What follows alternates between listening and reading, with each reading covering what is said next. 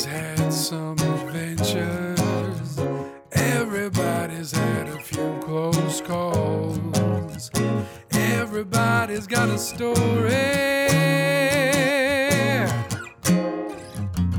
What's yours?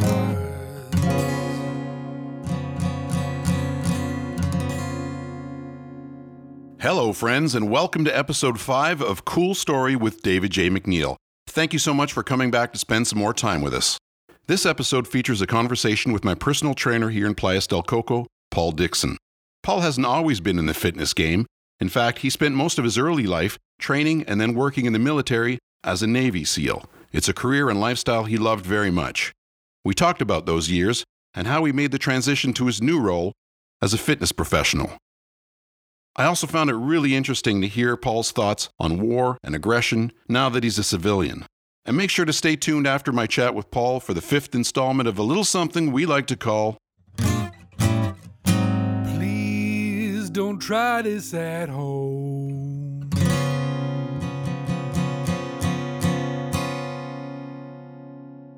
This week's story is presented by my buddy Jonathan Baldock. Jonathan's story touches on one of his more awkward moments as a parent. So stay tuned for that. But now, it's time for my chat with Paul Dixon.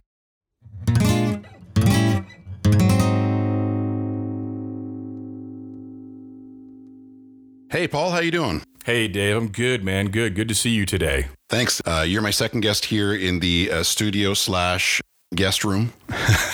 So thanks for being with me. Yeah, it's great to be here. Thanks for inviting me. I'm really excited. Really looking forward to doing this. Excellent. Well, we've known each other for about 6 months now. You've been good enough to be my trainer, so I've been trying to get in shape here and watch my nutrition with your guidance. So that's been a cool experience we've had together, and we've chatted a lot while we're working out. Got to know each other a fair bit, so that's been a really cool opportunity as well. Now have you here in the studio, though. We can talk a bit more at length about your life, about your cool story. We'll see about that. Yeah. So the bulk of your life, you has been as a serviceman. Yeah, soldier of some sorts, one way or another. Navy SEAL was kind of phase 2. Where I'd say phase 1 is just I went to military academy, the Virginia Military Institute. So it is a 4-year college, and it's a military college. So just kind of the broad strokes of that is you're wearing a uniform. So you're always in a uniform. It's a full-time college load for my freshman year. I think I had 19 and a half credits. So you're not at an overload. But a lot of freshman college courses or curriculums in civilian schools have 16 and 17 credit hours. So I had 19 and a half credit hours. And that's not my choice. It wasn't I said, hey, give me extra. That's the curriculum that was set forth in front of me. Right. 19 and a half credit hours. And then you've got military duty every afternoon. And military duty could be lots of things. It could just be running. Today's military duty for Alpha Company is we're going to run 10 miles. Yeah. And it could be anything. When the Corps practices for parades. So next Saturday, perhaps the governor is having something go on. So the governor comes to VMI and we put on a parade. Uh-huh. So military duty in the afternoons during the week, it's probably the whole Corps is working together practicing the parade. So you've got military duty. You've got all kinds of other stuff going on. Your room always has to be in inspection order. It's called MI order, morning inspection. So your room has to be in morning inspection order before you go to breakfast. You have breakfast roll call at 06:55 where you have to be properly dressed. So the uniform of the day is posted down at the arch. And then the officer of the day also talks over the loudspeaker. There's a PA system in the barracks. They tell you everything that you need to know. And he does tell you what the uniform of the day is. So you've got to be in proper uniform out at breakfast roll call at 06:55.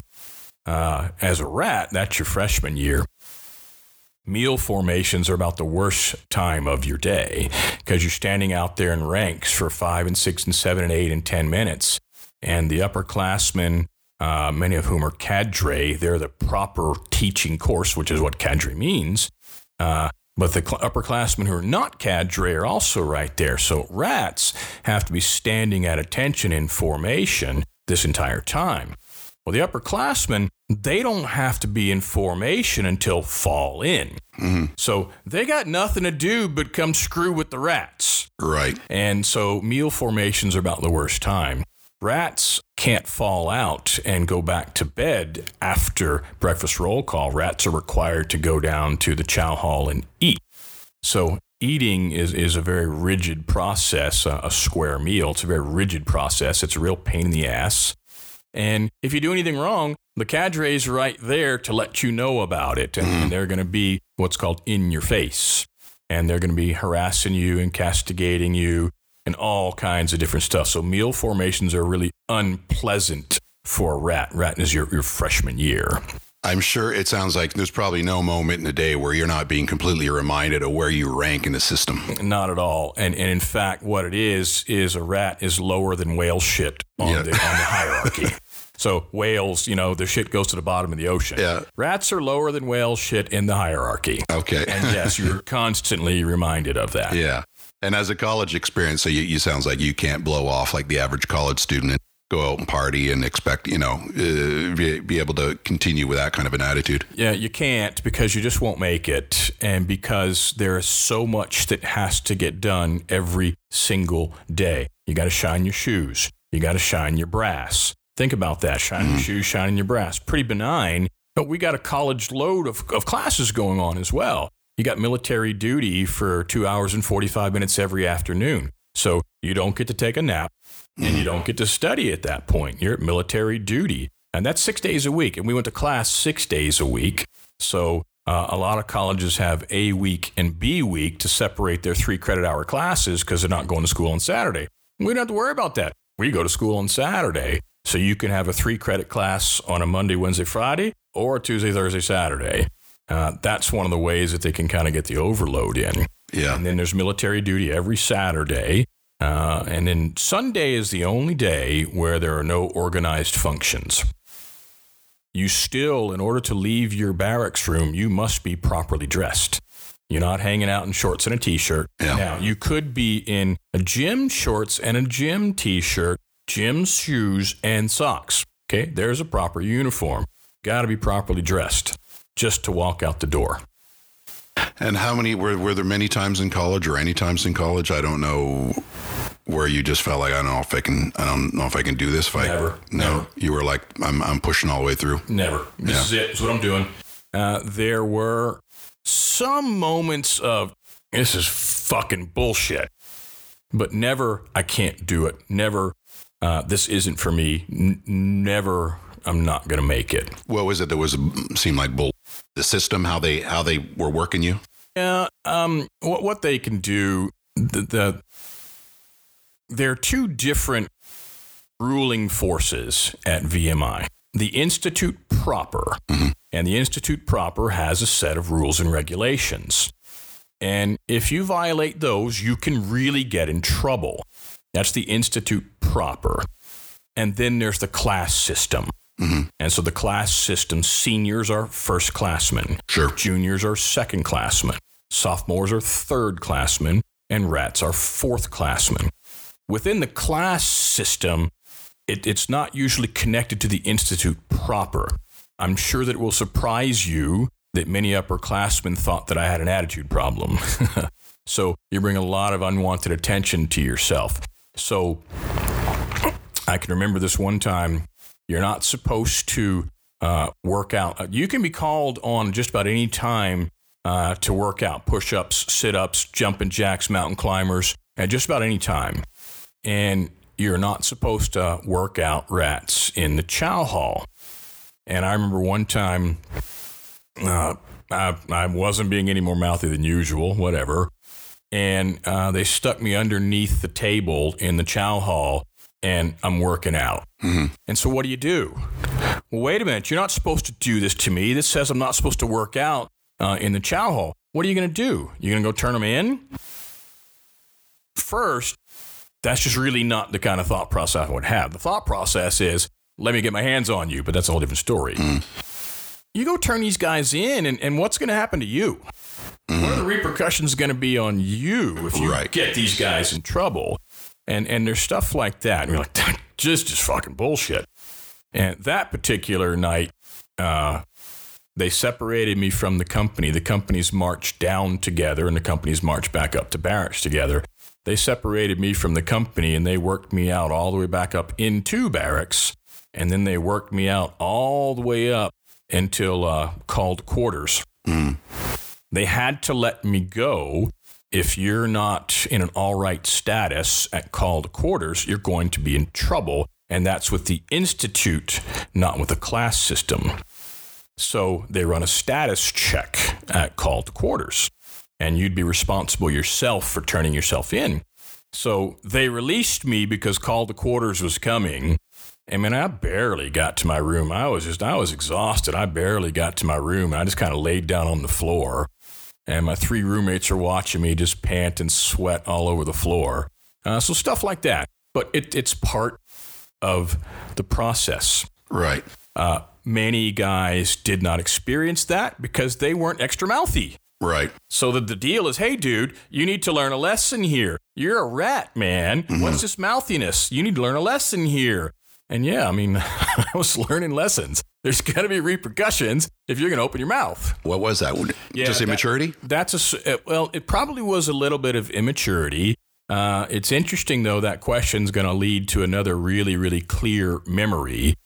And that clear memory is, and I changed. And that clear memory that changed me at VMI was the only reason that I was able to make it through BUDS. And this clear memory is one day when I was a first classman, there was a second classman, and he was flaming a rat. Flaming means he's kind of yelling at him, he's in his face, this kind of stuff, which is typical. It's normal. Provoking? More or less, right? And just spending his time just running him up and down just to aggravate him, see if you can get him to break, see if you can get him to cry, see if you can get him angry. Just part of the process. And I'm watching it, and it was just pretty typical, and I wasn't a big flamer. That wasn't my deal, right? There are people who want to do that. Let them do it. So I was watching it, but I saw this rat, and right away I said, there's a cocky rat. And so I walked over, and as soon as I walked over, the second classman stepped aside because I'm a first classman. And I can remember saying to this rat, you think you deserve to be here, don't you? And kind of in a real proud way, he said, yes, sir. I said, well, you don't. I said, the only thing you deserve is to try again today because you didn't quit yesterday. And that's it. And I walked away. But the epiphany moment was I was talking to myself. Right. And so when I got to VMI, I was a varsity wrestler in high school. I was an honor roll student in high school. I joined the clubs in the organization. So your college application, your high school is like a resume. So I did all the things that I needed. I got accepted to VMI. Everybody doesn't. I got accepted as out of state, which is a little harder. I've got a scholarship. I deserve to be here. And I realized 3 years later, no, I didn't.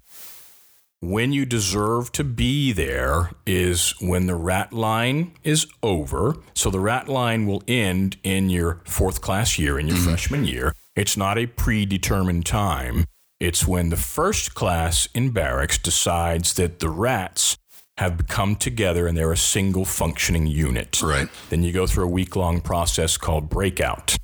So in my opinion, if you make it and you break out of the rat line and you now are accepted by the Corps of Cadets as a 4th classman, you deserve to be here. And this guy is still a rat. He doesn't deserve to be there. And the only thing he deserves is to try again today because he didn't quit yesterday. And that was a real breakthrough moment for me to see that was me. And so when I showed up at the quarterdeck for BUDS, I knew that the only thing I deserved was to try again today because I didn't quit yesterday. Right. And that wasn't me saying, I never said that to anybody. That wasn't me making up fancy words. That was my belief. I just believed I only deserve to try again today because I didn't quit yesterday. Right. And that's a much healthier attitude to have than the one you brought into VMI. No cockiness, no deserve, no entitled, nothing like that. Yeah. And I would have never made it through Buds had I felt like I deserved to be here. I would have mouthed off. I would have done something. And, it just doesn't work that way. Yeah. And also for me to persevere. Hey, the only thing I deserve is to be here today because I didn't quit yesterday. Mm-hmm. And that really helped me to persevere. And all of this process you go through because you want to be an officer. And that's the only way to do it right, is you got to get a... what's the difference between being an officer and being an enlisted man? Yeah. The broad-based, now it's not as precise as this, but the broad-based is officers went to college, mm-hmm. and they're leaders or managers. Mm-hmm. And enlisted men did not go to college, and they are workers. Mm-hmm. Now, there's lots more to it than that, but that's the broad-based strokes. Right. You do not have to go to a military academy to be an officer. You can go to a civilian college, get a liberal arts degree, and you can apply to become an officer in any of the services. Mm-hmm. Most officers in the services did not go to a military academy. There aren't that many. Military academy gets you a whole better start if you want to have a career in the military. Do you remember when it was that you first had an inkling of this might be something you might want to do? So I have an answer for that. That's a really good question, and I don't have an inkling. To me, it just always was. Yeah. Going to be in the Navy. Always was. That's my only memory back. Going to be in the Navy. So it's almost as if we didn't really have a choice. Now, Dad was pretty cool. He ended up being a 27-year career man. But he didn't push the Navy. He didn't push the military. He said, you can do whatever you want to do. Just go be good at it. And he never said, I want to see you in the Navy. Nothing like that. Just to me, it just was never a choice. It was just never a choice. I was going to be in the Navy. And interestingly enough, I was going to be a fighter pilot. Mm-hmm. That's what the goal was. That's what the dream was, to be a fighter pilot. And so to be a fighter pilot, you have to go to college. Mm-hmm. So I chose to go to college. And I chose a military academy because you come out of that more prepared. Now, to be a fighter pilot, you don't just go say, hey, I want to be a pilot. And they say, hey, right this way, training's over here. Mm-hmm. There's a selection process. And going to a military academy certainly is going to give you an edge. And then, of course, I was able to go for my flight physical and failed the flight physical.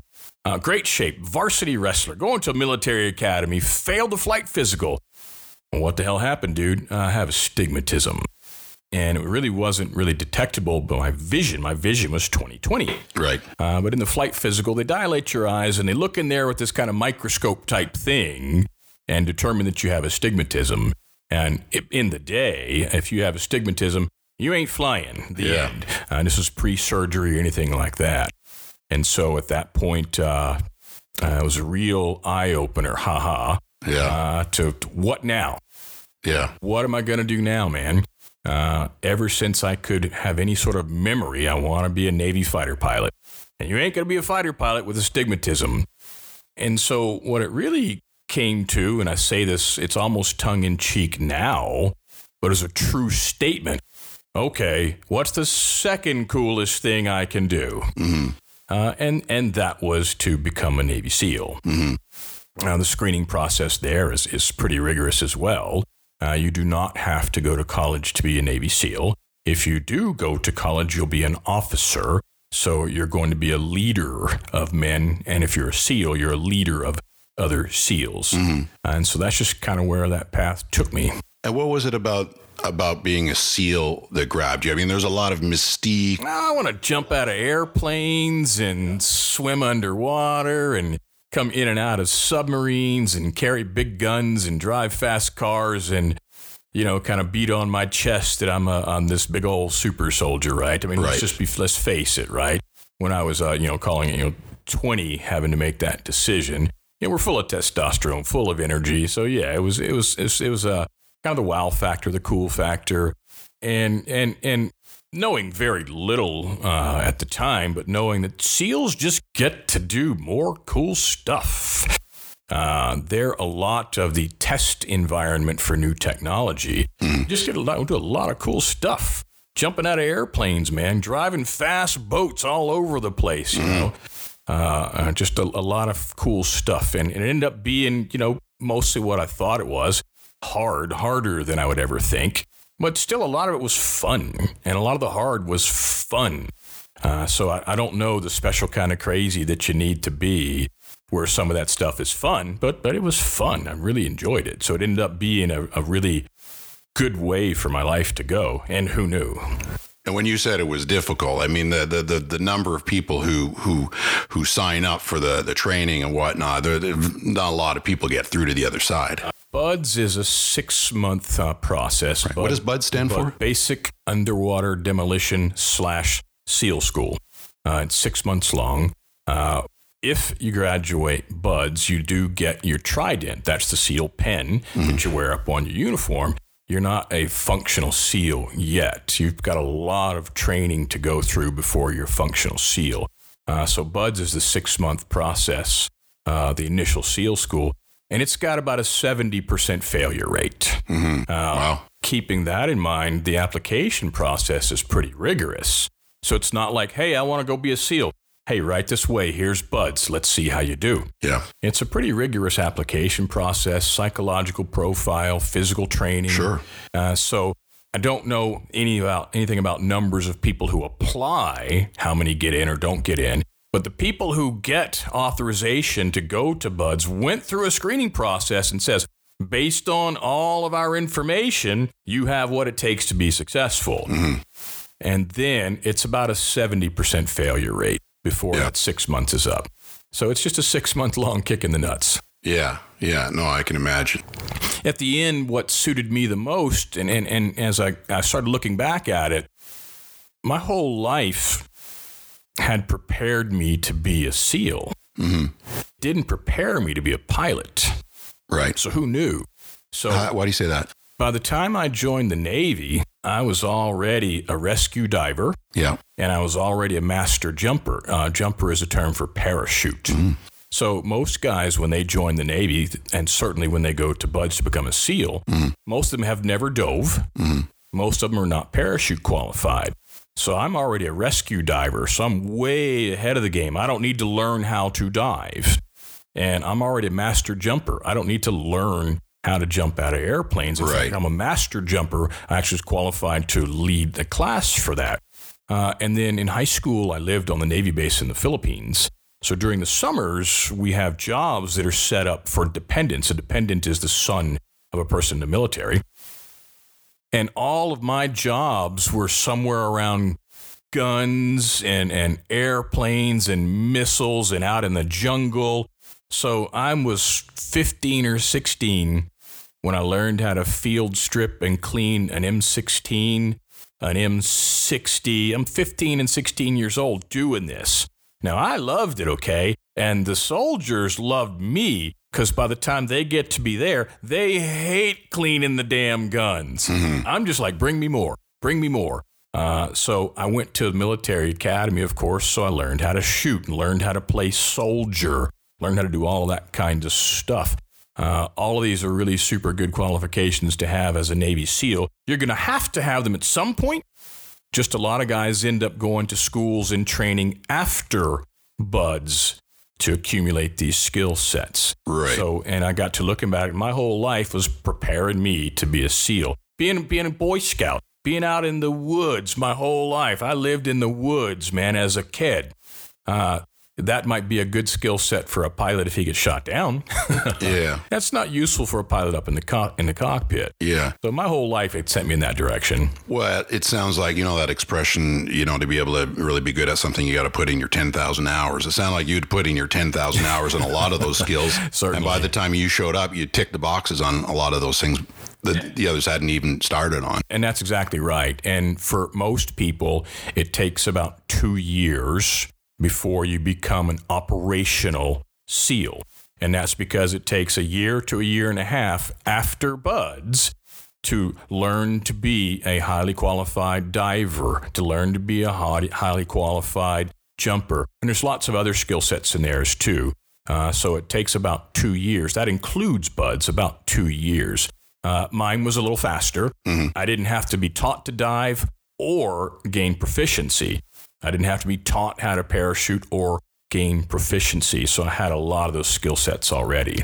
And then do you have any kind of choice as to where you get sent after? None whatsoever. No? I was terrified. I was already a jungle survival expert.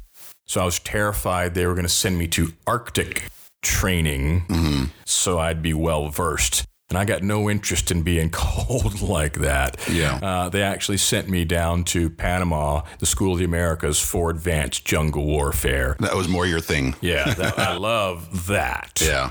Yeah, the School of the Americas is 4 weeks long, and it's advanced jungle survival, but it's also advanced jungle warfare.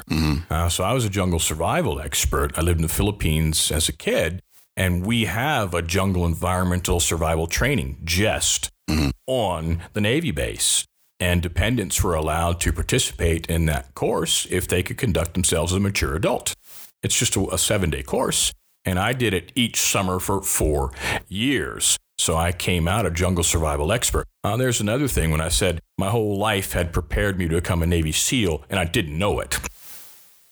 So the jungle survival part of doing it again in Panama was just nothing. I knew how to do it. The jungle warfare, that's a whole different kind of ball of wax. So it's a month long. So 1990, correct me if I'm wrong, I was in university myself. I was going to school at that point, and I remember that is just about George Bush Sr. is elected.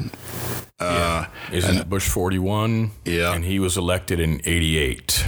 Oh, 88, that's right. So he's in for 2 years, but that's right around the time. Well, he was in for 4, so he was the president at that time. Yeah, but that's 2 years into his presidency, right? Okay, that's what you're saying. Yeah, exactly correct. And then that's Operation Desert Storm. Desert Storm, there's Desert Storm, Desert Freedom, Desert Shield, all kinds of different campaigns. 91 was the official start of Gulf War.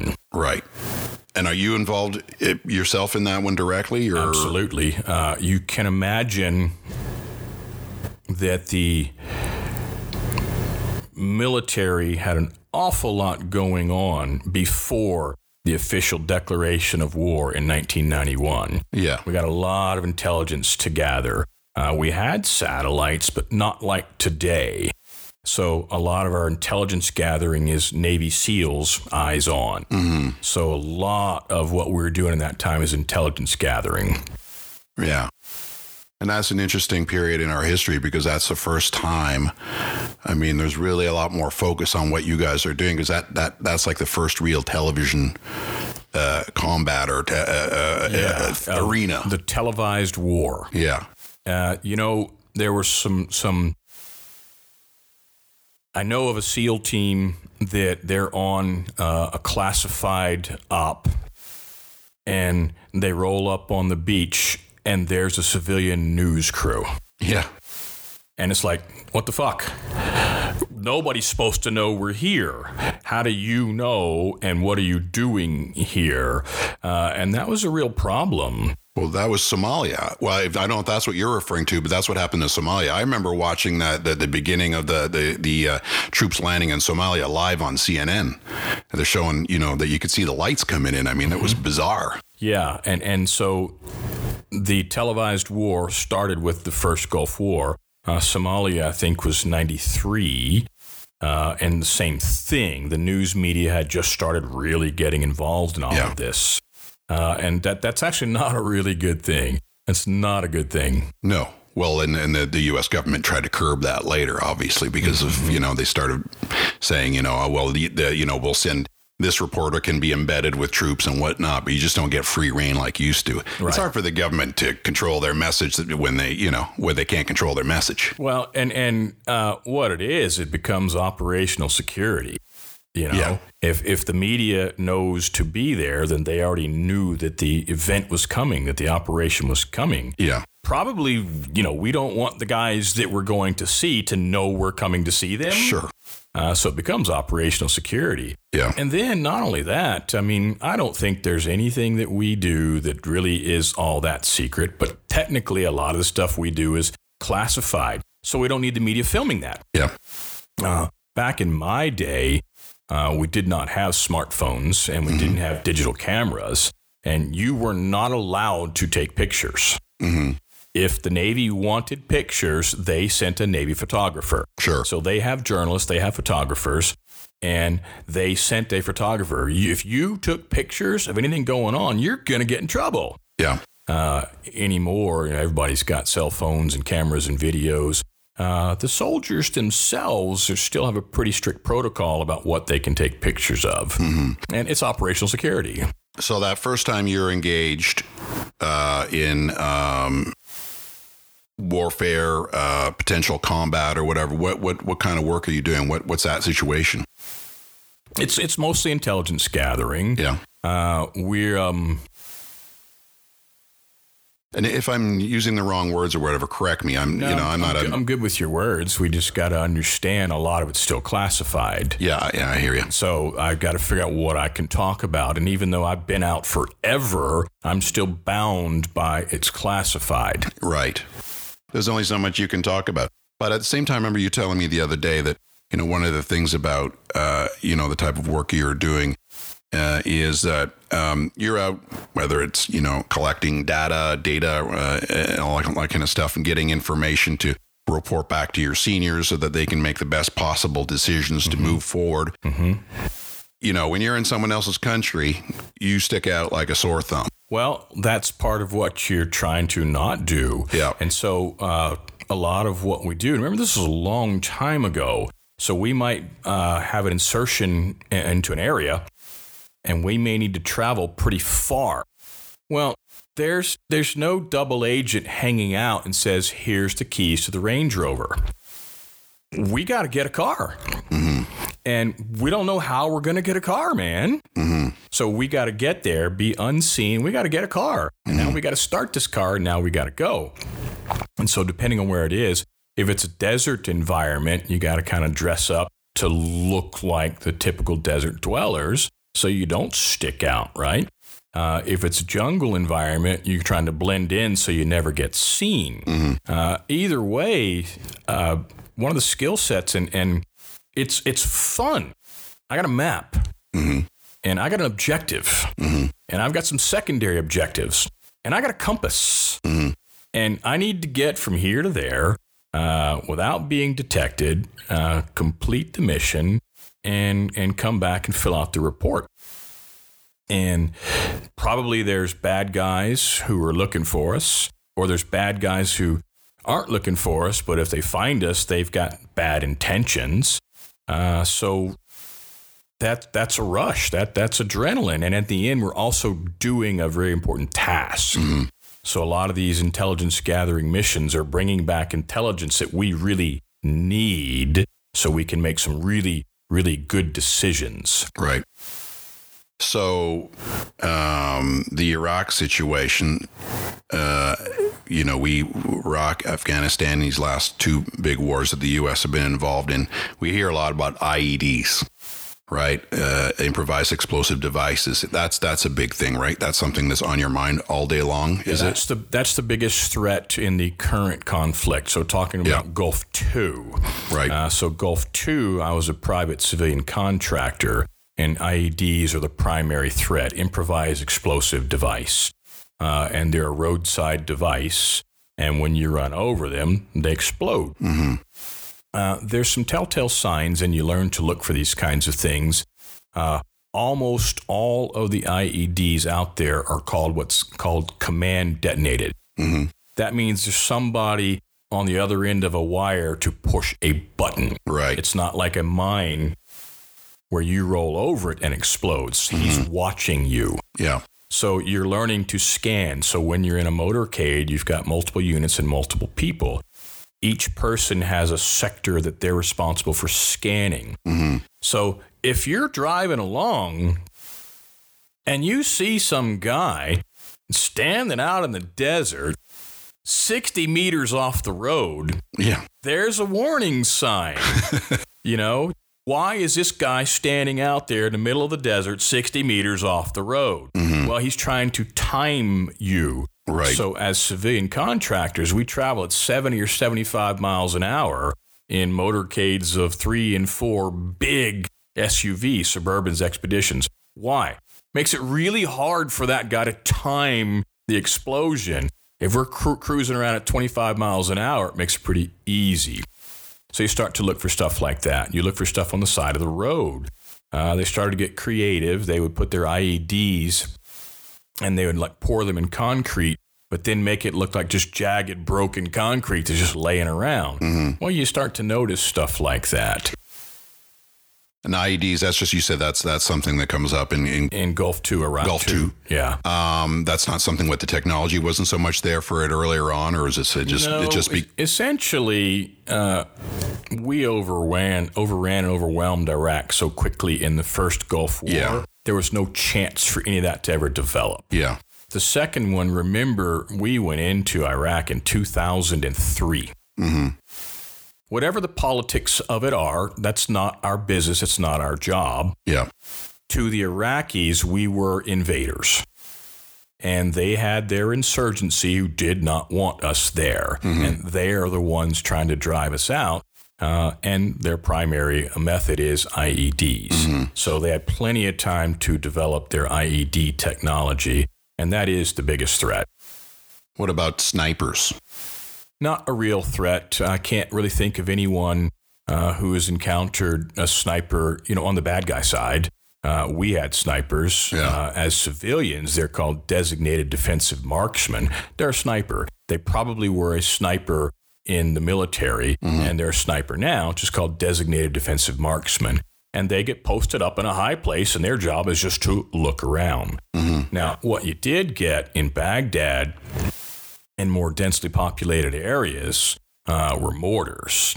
So the 105 millimeter mortar, that's the thing that you would recognize it all through a Vietnam movie or World War II movie. The guy's got this little tube. Mm-hmm. It's kind of on a little stand. He kneels down. Another guy reaches over, kind of drops the thing into it, and then it fires out. Right. So that's a mortar. And 105 has about a 9-kilometer range. So in Baghdad, we could be on Camp Freedom or wherever we are. Dude can be on a rooftop 3 or 4 miles away and just start shooting the mortars. Mm-hmm. So that was the biggest threat in the highly populated areas like Baghdad. Mm-hmm. Because he gets on a rooftop, pops the mortar, hops back down inside the building. So I remember the first time, I think it was my first day in Baghdad.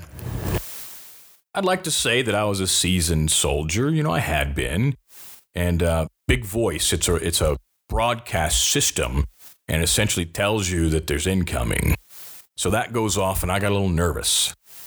And then we were at the country house. It's in the city. It's just called the country house. That's where the headquarters is. We all went out into the garage and just sat there mm-hmm. waiting. And I remember getting a little nervous. And here I am. I'm supposed to be this real seasoned soldier. I'm a Navy SEAL, man. I've been around this a long time. And I'm getting nervous, man. And you can hear it fly over. And it really does that whistle sound when it flies over. Mm-hmm. And that made me a little more nervous even. And then you could hear it land and explode. And you're like, wow. And it's kind of like, this shit's real. Mm-hmm. So we had a lot of that. We do have small arms fire, SAF, which is just AK-47. It's not precision shooting. They might be up on a rooftop and they burst out and they spray real quick and then they jump back in. Mm-hmm. If they stay there for any amount of time, somebody's going to find them and they're going to get themselves dead. Mm-hmm. One of the things about being up in Tikrit was we essentially just carved out an airfield in the middle of the desert. Mm-hmm. And it was actually a big operation. And no mortar fires, no SAF, no nothing. There's nowhere for them to hide. Mm-hmm. We were just out in the middle of the desert with a perimeter fence. And the mortar is going to leave a little puff of smoke. And if you're in the sand, it's going to make a little sand cloud too. So there's always a couple of Apaches circling Spiker. And they're just hanging out waiting to see something. Apache helicopter. And he's flying around at 1,000 feet. And he's just scanning. And if he sees that little puff of smoke, he knows what it is. Yeah. He's going to get there real quick. Yeah. And whoever that is going to get dead real quick. Yeah. So we actually didn't have any of that because they realized, the Apache is going to see us and there's nowhere for us to go. Right. So up in Tikrit, we got a lot better night's sleep than down in Baghdad. A minute ago, you used the term, this shit is real moment. it sounds like when it sounds like you probably had a lot more of this shit is real moments when you were a private contractor. It was based on expectations. Yeah. Just based on expectations. As a SEAL, I guess we're going to get sent into a high threat environment. Yeah. And it is what it is. It's going to be this. I didn't have a proper expectation of what it was going to be like to be in Baghdad if I'm not out on a mission. So I'm just at the country house. I'm just hanging out. Oh, I see. This is your downtime kind of thing. Yeah. I'm just. Right. It's actually my first day, but it goes like that many other days. Mm-hmm. I'm just hanging out, and really, they're shooting mortars at us. Yeah. So that was kind of okay. There is no downtime. There is no downtime. Yeah. Because anytime, one of the things they do is nighttime. It's not the movies, okay? There's not 20 guys shooting 300 mortars at you. That's not happening. It's not an infantry versus infantry. It's one guy out there, and a lot of times it's just harassment. Mm-hmm. So everybody who's doing something, there's lots of administrative people in Baghdad at the time. When Big Voice comes on, everybody stops what they're doing, and they get to the safe center in that building. There's a designated safe center. So all work stops. Mm-hmm. And people become afraid. I don't like Iraq. I have to leave. Well, that costs the government money. Mm-hmm. Nighttime, mortar wakes you up. You broke your sleep. So a lot of that's just harassment fire. And there's a lot of that. Yeah, just trying to keep you on your toes and keep you rattled or try to rattle you. And keep you unhappy, not wanting to be there. Yeah. Because their goal is to get us out. Yeah. Yeah. Right. What are you doing between Gulf 1 and Gulf 2? All in the finance business. I got out of the Navy, going to go be rich, be a stockbroker. Oh, okay. And nobody would hire me as a stockbroker. So how I got into finance was through insurance. Ultimately went into banking and then into mortgage lending. Right. So did that for a total of about 10 years. And it just wasn't really that fulfilling. It was just a job. And this might be kind of a really terrible thing to say. When Gulf 2 came around and they started looking for private security contractors, it was a really good point in life for me. Yeah. Well, you kind of feel your purpose again, probably. Well, I was back to doing something that meant something. I was still a young man at 38. And, we can't get around the fact that it pays more money than I could ever make doing anything in the States. And you're really good at it. I was pretty good at it. We saved a lot of lives, and that's what I really think about. You get a young soldier and he gets cocky, and you ask him what the most important thing he ever did is, and he was not going to say, I saved somebody's life. Mm-hmm. And so when I get asked that question, what's the most important thing you did? I saved lives. Mm-hmm. And so that's what good intel's about. Good intel's about saving lives. Mm-hmm. And then in Gulf 2, as a civilian, we're essentially bodyguards. We are the motorcade that is moving very important people around. Right. So essentially, if you look at the president, he's in a limousine, and there's another limousine. There's probably two big SUVs, and these guys are all Secret Service agents. Mm-hmm. Well, that's what we did. It's called mobile security. Mm-hmm. So that's what we did as civilian contractors. We would go from a green zone. Green zone means a safe place. Mm-hmm. That's relative. And then we have to travel through the red zone. That's the unsafe place, to go somewhere else. It could be to another green zone. It could be to a yellow zone. It could be we're just staying in the red zone the whole time. Mm-hmm. And so our job is to keep that principal safe. That's what we do. We move him from place to place. One of the big companies that got a lot of press back in the day was Blackwater. You didn't work for them. You worked for another one. I did not work for Blackwater. My buddy who got me into contracting worked for Blackwater. He's an ex-Army Ranger. He worked for Blackwater proper. Mm-hmm. So I worked for Aranis, and then Aegis, and then DynCorp. Mm-hmm. Blackwater no longer exists under the name Blackwater. Mm-hmm. They got some bad press. They had branding issues. Issues. So Eric Prince is the owner. He's still out there. He's still contracting around the world. Right. Just Blackwater as a name isn't being used any longer. Yeah. Yeah, my buddy worked for them, and he had a really good time with a good experience with them. Yeah. In all of these different situations where you had somebody potentially looking to take you out, I'm guessing that your unit probably had to take other people out, enemy, or what's the term you would use for bad guys? Is that a situation where you've been working for a team where you guys had to take somebody out? Or is that something you can even talk about? When you go on a mission, back as a SEAL, when you go on a mission, it's going to be dangerous. Mm-hmm. SEALs don't get called to go do a survey of the Empire State Building. Yeah. The whole point is it's dangerous. Mm-hmm. That's why SEALs are going. And the danger is usually detection. And you're in a place where the people who were there wouldn't be happy that you were there. Yep. And sometimes when that happens, you've got to save your own life. Mm-hmm. And you've got to save your own team's life from that threat of those bad guys. Mm-hmm. And everything that all of your training since day one is preparing you to be able to make those hair-trigger decisions. Yeah, instant decisions. Instant decisions. That the United States government can stand by. Yeah. Not just when you get back and you got to talk to the old man. Yeah. But the United States government can stand by. Yeah. And so, yeah, there's a lot of quick decisions of how much force to use. Yeah. And you've got to own that. You've got to own that. Is it? Now, because you have to do that, and I understand what you're saying to me, because you have to make those decisions and you have to live with yourself after, is there such thing as a soldier who comes back who's not affected by PTSD?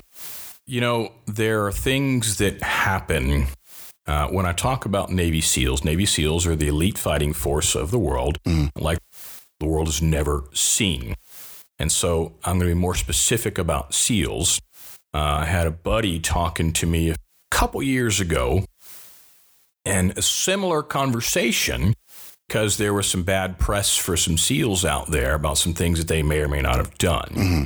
And I said, well, listen, what you have to understand is Navy SEAls are called upon to do things that no man should ever be asked to do. Right. And we don't really know it at the time. And Navy SEAls see things that no man really should ever see. Sure. And so there's no way for you to be unaffected.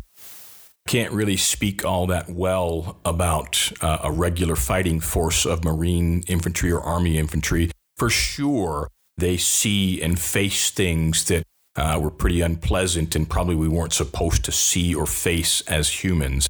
And it's going to affect them as well. Mm-hmm. The whole PTSD, I'm really not qualified to talk about that. Certainly, I have to be careful. This is almost funny. It's almost funny. It's just funny. I can't watch horror movies. Mm-hmm. I don't really like them. But if I watch horror movies, I will have nightmares, and the nightmares will not be about the subject matter in the horror movie. Mm-hmm. Yeah. Yeah, I was chatting in an earlier episode of the podcast with a friend named Frank who was a correctional officer for many years, and we talked about PTSD, and he certainly felt like he'd been greatly affected by that over the years. He talked about gallows humor, talked about seeing like guys getting their heads stomped flat.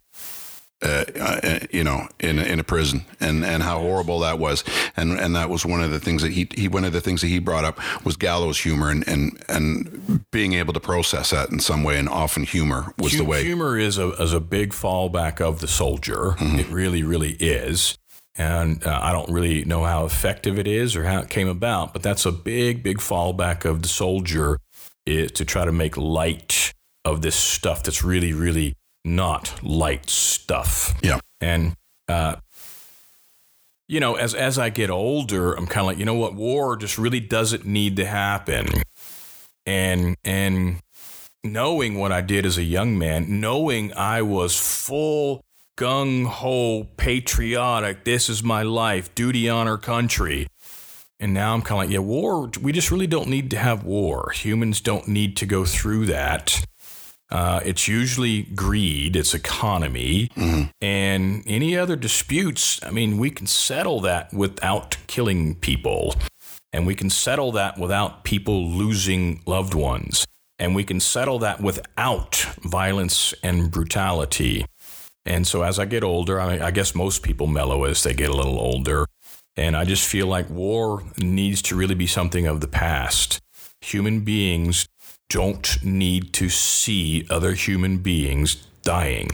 And human beings don't need to die so someone can make more money. And war is always based on economics. We can go back through history. War is based on economics. You have something that I want, and I think I'm strong enough to take it from you. Yeah. And that's war. And it just really needs to be a thing of the past, but that's a whole nother conversation. What was it that prompted your exit from that life finally? Yeah, well, it's interesting. The conflict has reduced a lot. We have no more military in Iraq, and the amount of civilian forces is reduced by, I don't know for sure, 80 or 90%. So there's just not as big of a need. In Afghanistan, we're still there. But we have less going on, less military and less civilians. So essentially what it really meant was the work was drying up. I'd have stayed and done it forever. When I tell people that about the least stress I've ever had in life was when I was a civilian contractor in Iraq, they just look at me and can't understand. And the least stress I've ever had in my adult life was when I was a private civilian contractor in Iraq. I got a job to do. I got to go do my job. And then I come home, and that's it. Don't have to worry about anything else. Right. No kids are needing to be bathed or laundry to be done or driving in traffic or grocery store or paying the bills and all of those little tiny mundane things that in time they add up and they do become stress. And so I didn't have any of that. I wake up in the morning, go do my job, come home at night.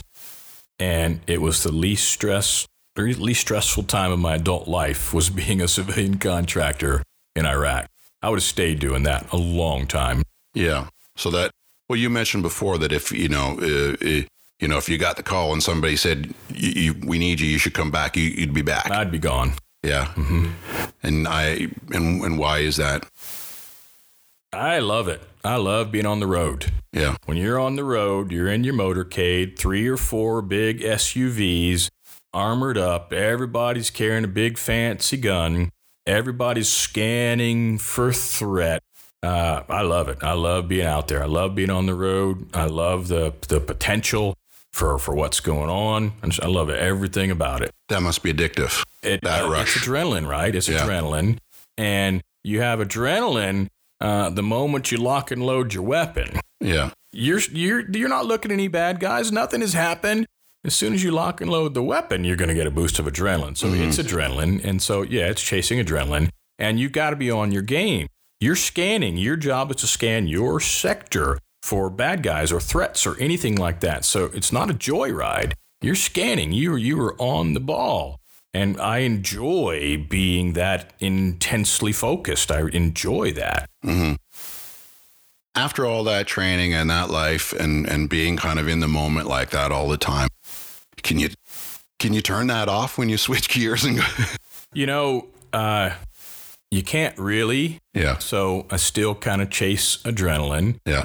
And most of how I chase my adrenaline is on a bicycle every day. Yeah. And I make a little joke about, living here in Cocoa, it's a lot like when I was in Iraq. Somebody's trying to kill me every day. Right. And so I'm on my bicycle and I ride it fast. I've seen you ride your bike. And so I ride it fast and hear people, as prolific as bicycles are, traffic is not looking for bicycles. Yeah. So every day somebody pulls out in front of me. Every day somebody cuts me off. And, I'm going 15, 16, 18 miles an hour, pedaling myself to go. And now you got to jam on the brakes and maneuver. And I've just reframed it. That that's part of the fun. It started making me a little angry sometimes, and it's because you took it personally. The person doesn't know me. Yeah. So I just had to reframe it and then make it part of the fun. Yeah. So we just talked about, reframing how you live your life and sort of coming out of being in that situation where you're kind of always on for work. How do you end up in cocoa? It was always my plan to live in Costa Rica. Costa Rica is an outdoorsman's paradise. I love being in the water. I love being in the jungle. I love being outside. So we can be outside every day of the year here. Even in rainy season, we can go outside every single day of the year. We can get fresh air. We can get sunshine. It's beautiful. And I love it here. So it was always my plan to come to Costa Rica. I love being in the jungle. And there's lots to do out there, lots of different animals, flowers, all kinds of things that you can't see anywhere else in the world. I love that. Cocoa ended up being the closest major town to the international airport. And at the time, it was important for me to still be close to the international airport. So that's how Cocoa got selected. Why was that? I was still dating my girlfriend from the States. Oh, okay. It didn't have anything to do her with it. coming to see me or me going to see her. The international airport is just 20, 25 minutes up the road. Okay. And so you land in Cocoa. And how long are you here before you decide that you want to get into the fitness and wellness business? I was here for a couple of years after my first 3.5 years in Iraq as a contractor. I didn't do a damn thing but drink beer in the pool. Right. Decompress. That's right. I was physically, mentally, emotionally tired. And took a couple of years to figure out, okay, so this is over and I'm bored. And then it got a little worse. I was starting to not feel great. Like, what's the point? I had no purpose. Right. So I applied to go back to Iraq and I got. Yeah. And immediately I've got purpose again. Yeah. And that was a 13-month contract, and the contract didn't get renewed, so I came back to Cocoa. Yeah. There must be, I don't want to put words in your mouth, but there's got to be a sense of when you're a career that you love like that so much, when you realize that that part of your life is ending, you must mourn that for a while. So I'm not going to use the word depressed. Yeah. I'm certainly going to say sad, yeah, perhaps mourning that it's over. Yeah. It's over. And it is over for me. Because no matter what it is, the skill sets that I have, no matter what it is that I've done, now they've got lots of 30-year-olds to choose from. And it's just the way that is. So it is over for me. And it took a while for me to come to terms with that. And along the way, I had already become a personal trainer. And then I found out that I'm a pretty good personal trainer. And then I learned that I'm doing a lot more than teaching people how to build muscles. I'm teaching them how to live a healthy lifestyle.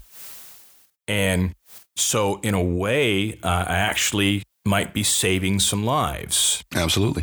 And that's really fulfilling to me, and it's really rewarding to me. It really, really is. That's what feeds me, gives me my purpose. And so I'm still thinking about going back to Iraq. And I just had to realize, okay, listen, so maybe you get yourself back to Iraq and maybe you get yourself dead. And then you can't come back and be a trainer and teach people how to live healthy lifestyles. Remember, what I do is not build muscles, it's how to live a healthy lifestyle. And you know this. We've been training for 6 or 7 or 8 months, so you know it's a lot more than muscles. And so what if there was somebody else that I still need to reach? Or what if there's 100 people that I still need to reach? If I went to Iraq and got myself dead, I wouldn't be able to do that. And I don't care if I go get myself dead, man. No big deal. I'm dead. You don't care. When I was 22 years old, man, they stood us all up in buds and said, if you become a SEAL, which you probably will not, there's a 25% chance you will not see your 30th birthday. Great, man. I don't mind being dead. Hell, I want to go out in a hail of bullets, man. I'd love for them to send my old man a medal. Mm-hmm. He saved his whole unit. I mean, who doesn't want that? Right. I don't care if I go get dead. That's the kind of stuff that you dream of as a kid when you're playing right on the sandlot with your friends, right? And it really is that. And so, but now I have a new calling and a new purpose. And the job title is personal trainer. But what it is teaching people how to live healthy lifestyles. Mm-hmm. And that's radiating out. They're telling their friends, hey, don't eat that. Well, why not? It's bad for you. All I know, but why? Specifically why? Yeah. And how can you eat something else that could be as satisfying that's good for you? So it's radiating out. And so what I really do is teach people how to live a healthy lifestyle.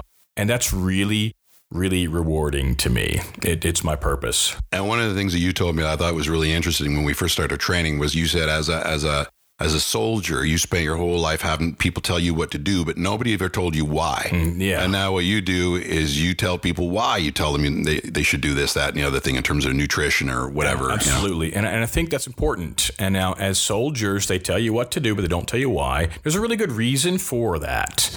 You can't have soldiers being used to asking questions. Sure. Okay, you need to tell that unit to go up that hill where bad things might happen. They just need to go up that hill and not ask questions. So we get that.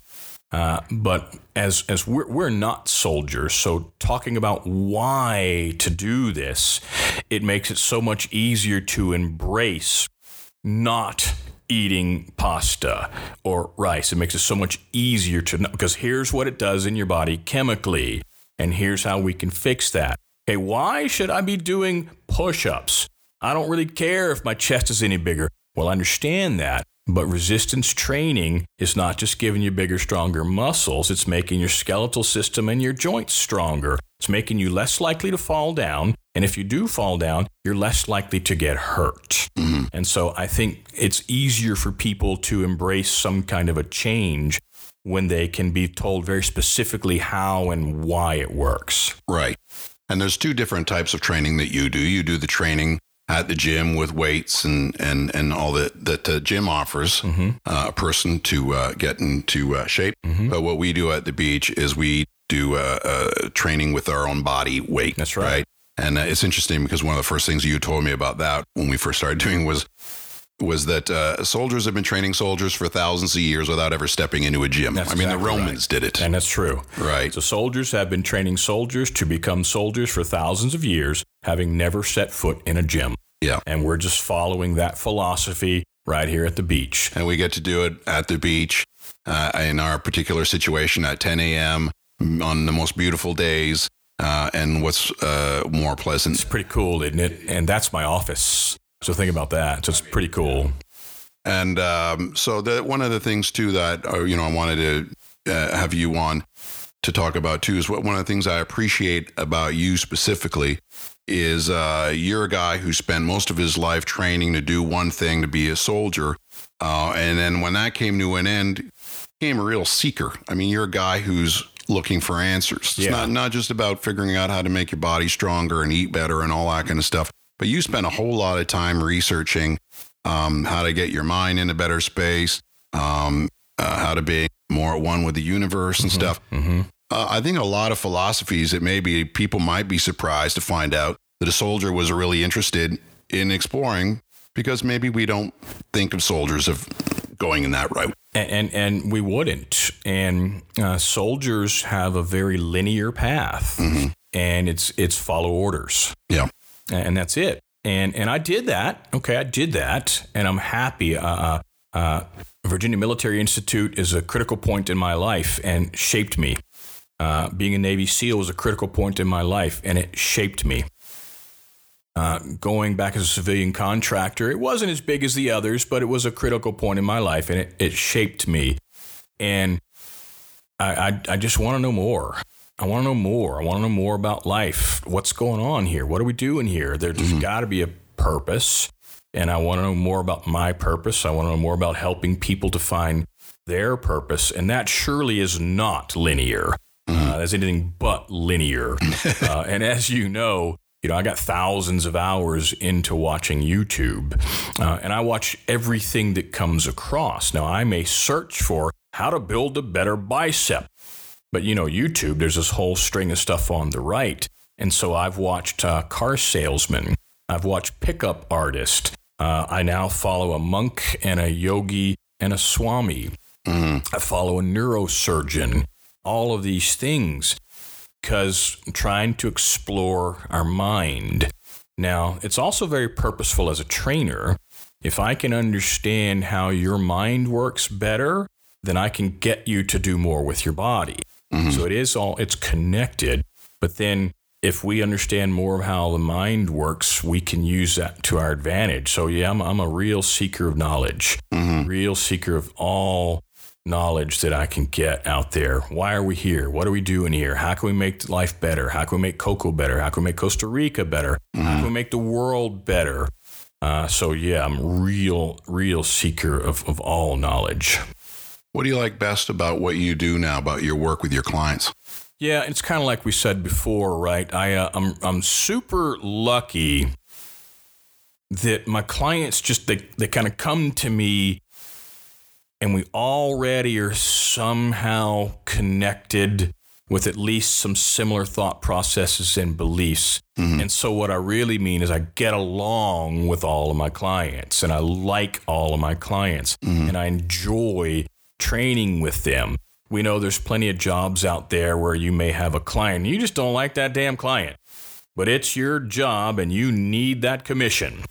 So I don't have that. I don't have any clients that I don't want to be around. It's not, oh, fuck, now I got to go train with Dave. No, it's not that. I love training with you and Belinda and all my clients. So that's really awesome for me.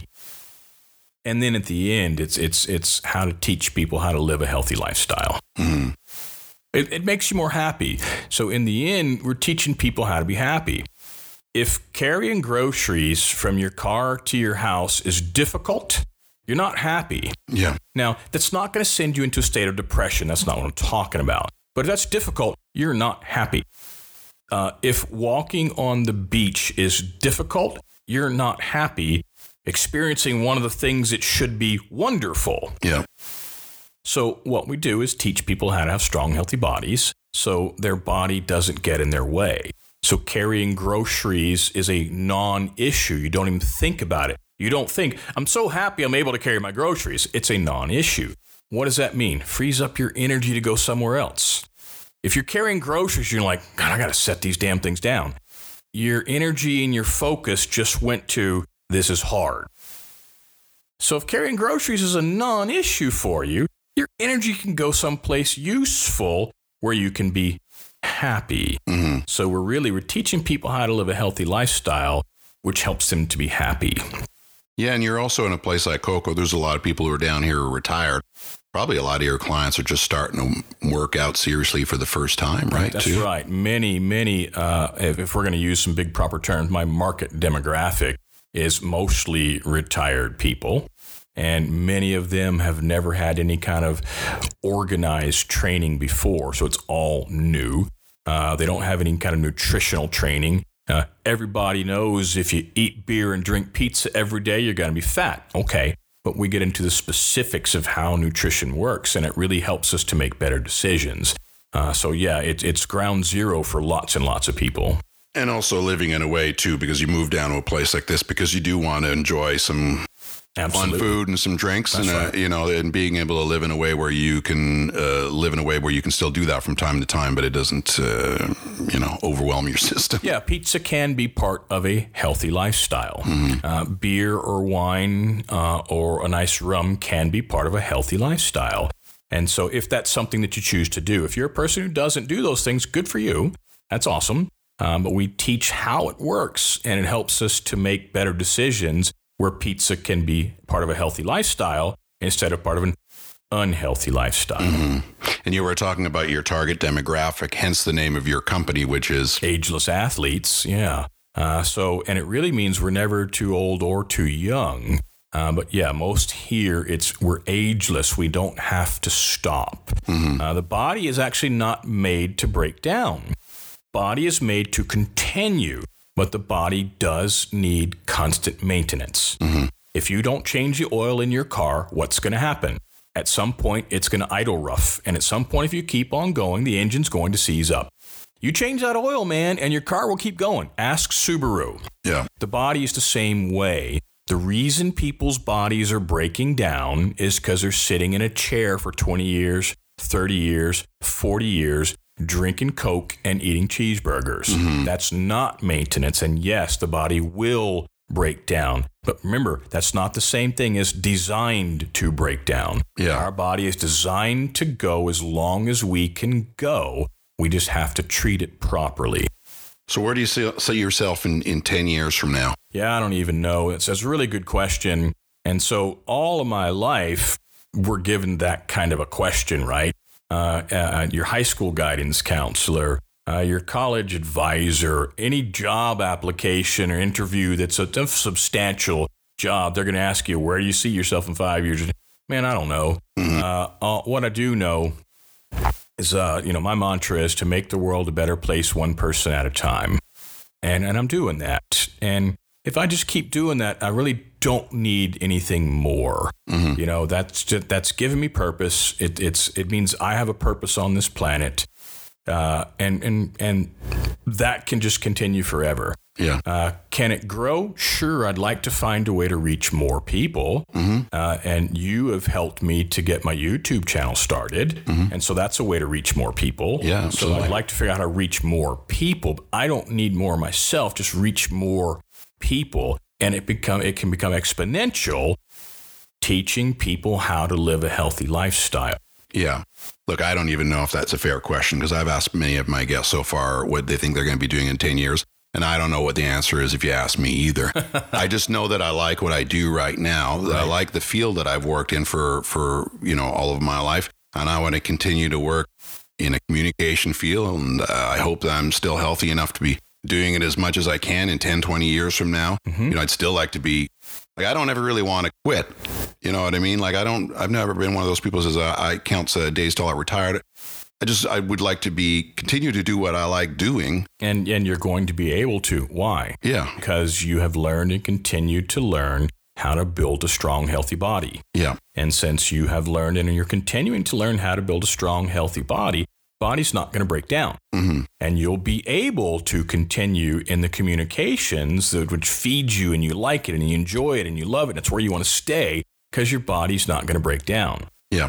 Body, again, just can't say it enough. The body is not designed to break down. Yeah. The body is designed to continue. It does require maintenance. And the body works, the mind works. Absolutely. And the chemistry, of course, of all that is just really, really connected. So you're going to always be able to be in the communication business because you're going to keep your body strong and healthy. Yeah. Well, people should check out your Facebook page, Ageless Athletes, and go to YouTube and check out Ageless Athletes there. It's on YouTube or Facebook. Yeah, you've got workout. You got some exercises there that people can take a look at and do at home, especially now in a situation right now where people are going to be at home more than they would like to. Around the world, many people are at home, kind of almost semi-permanent, okay? And you brought up a little while ago about half of my training, half of my clients do not go to the gym. Mm-hmm. We do body weight exercises down at the beach. And so, if you would like to go to the YouTube channel, I've made a playlist called the Body Weight Series. Yeah. And there are 10 videos in that. Each video is a demonstration of a single exercise. Paul, it's been a pleasure working out with you these past 6 or 7 months now. And looks like I'm going to be here for a while longer. So we're going to continue to do that and keep building the healthy body, healthy mind.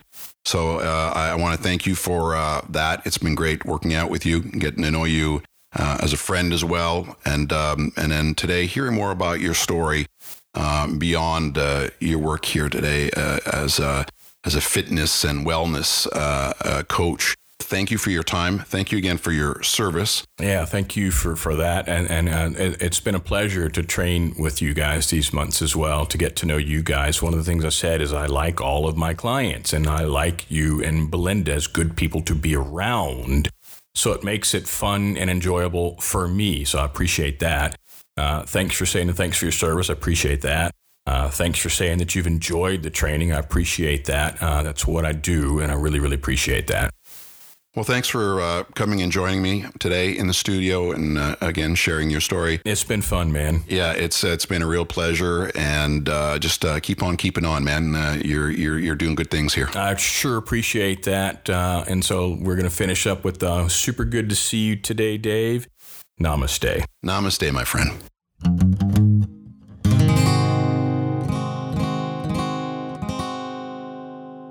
What a great conversation. Paul has certainly done some incredible things in his young life so far. One thing we didn't touch on in our chat was that though Paul was disappointed as a young man to have not qualified to be a fighter pilot due to astigmatism, he did study and eventually became an accomplished civilian pilot. How's that for determination? Moving on, this is a story told by my good friend Jonathan Baldock. Time for another installment of... Please don't try this at home.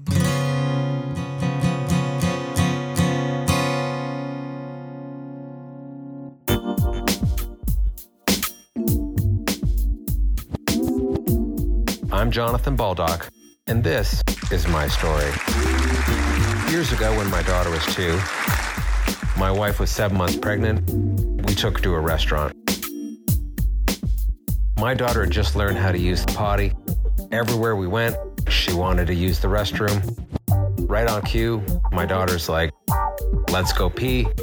My wife said, "I'm so pregnant, that's not happening with me." And I'm like, "Okay, that's cool, no problem, I'll take care of it." So I walk my daughter through the super busy restaurant.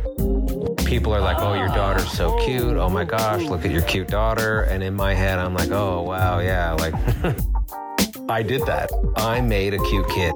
Hopefully the second one's just cute, but at least this one's cute." I love that. We get in the men's room, and it is packed. All the urinals are full.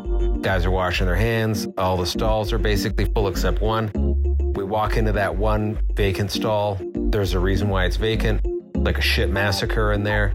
As I get in there, I realize she can't touch anything because I think my daughter's going to die. She's going to get some of this grossness on her.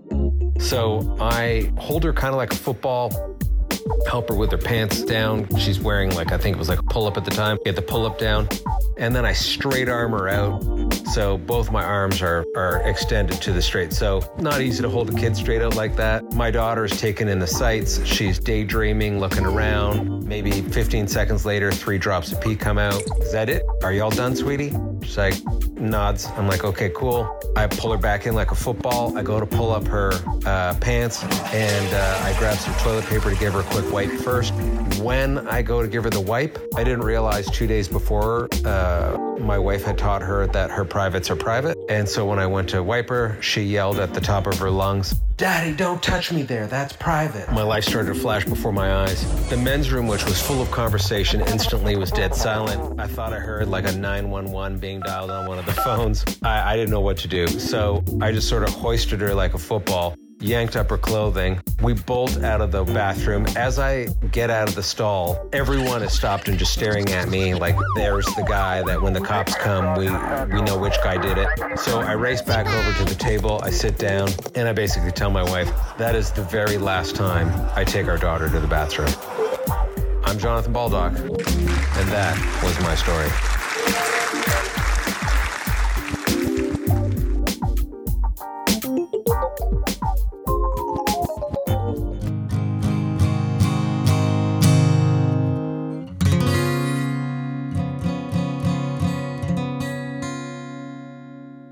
Thanks to Jonathan for that. It's worth pointing out again that it is Jonathan that urged me to launch this podcast, which has really turned into a rewarding experience for me. My thanks to him for that. And talking about thankfulness, a big thank you again to Mr. Jerry Stamp, who wrote and performed the Cool Story theme song and all other jingles and stings that appear on this show. Do yourselves a favor and look for Jerry's music wherever you stream. And finally, thank you for listening. Until next time. Everybody's had some adventures. Everybody's had a few close calls. Everybody's got a story. What's yours?